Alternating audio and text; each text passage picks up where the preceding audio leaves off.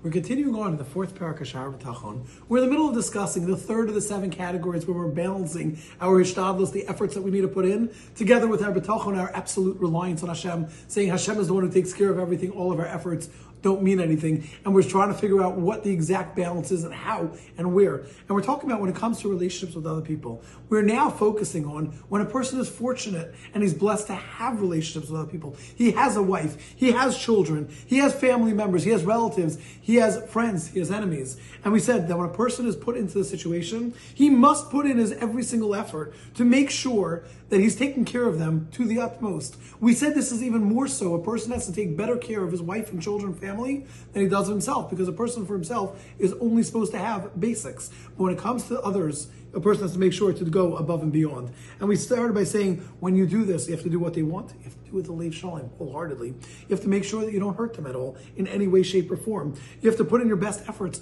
to do what is best for them. We continued on and we said you have to be trustworthy, reliable at all times, constantly.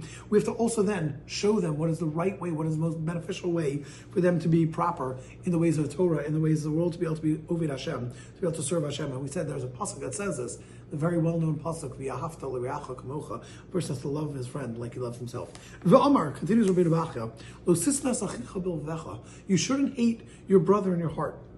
What does this mean? This means that when a person is going and he's taking care of his family and he's doing it wholeheartedly, he's doing it happily, you're being Mekayim, you're actually keeping the mitzvah of V'ahavta l'reacha kamocha.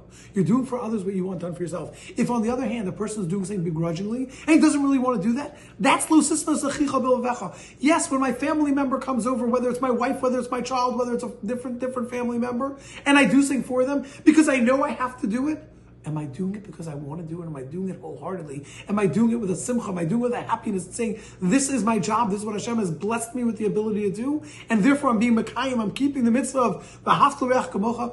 Or God forbid, is someone saying, I don't really want to do this. I'm doing this begrudgingly. Yes, God, you put me in the position where I can help somebody, but you know what? I don't really want to do this. And I'm begrudging. You're hating your brother in your heart. They say, I don't really want to do. I'm doing it anyway. No, you have a big problem when you're doing that. Continues on. When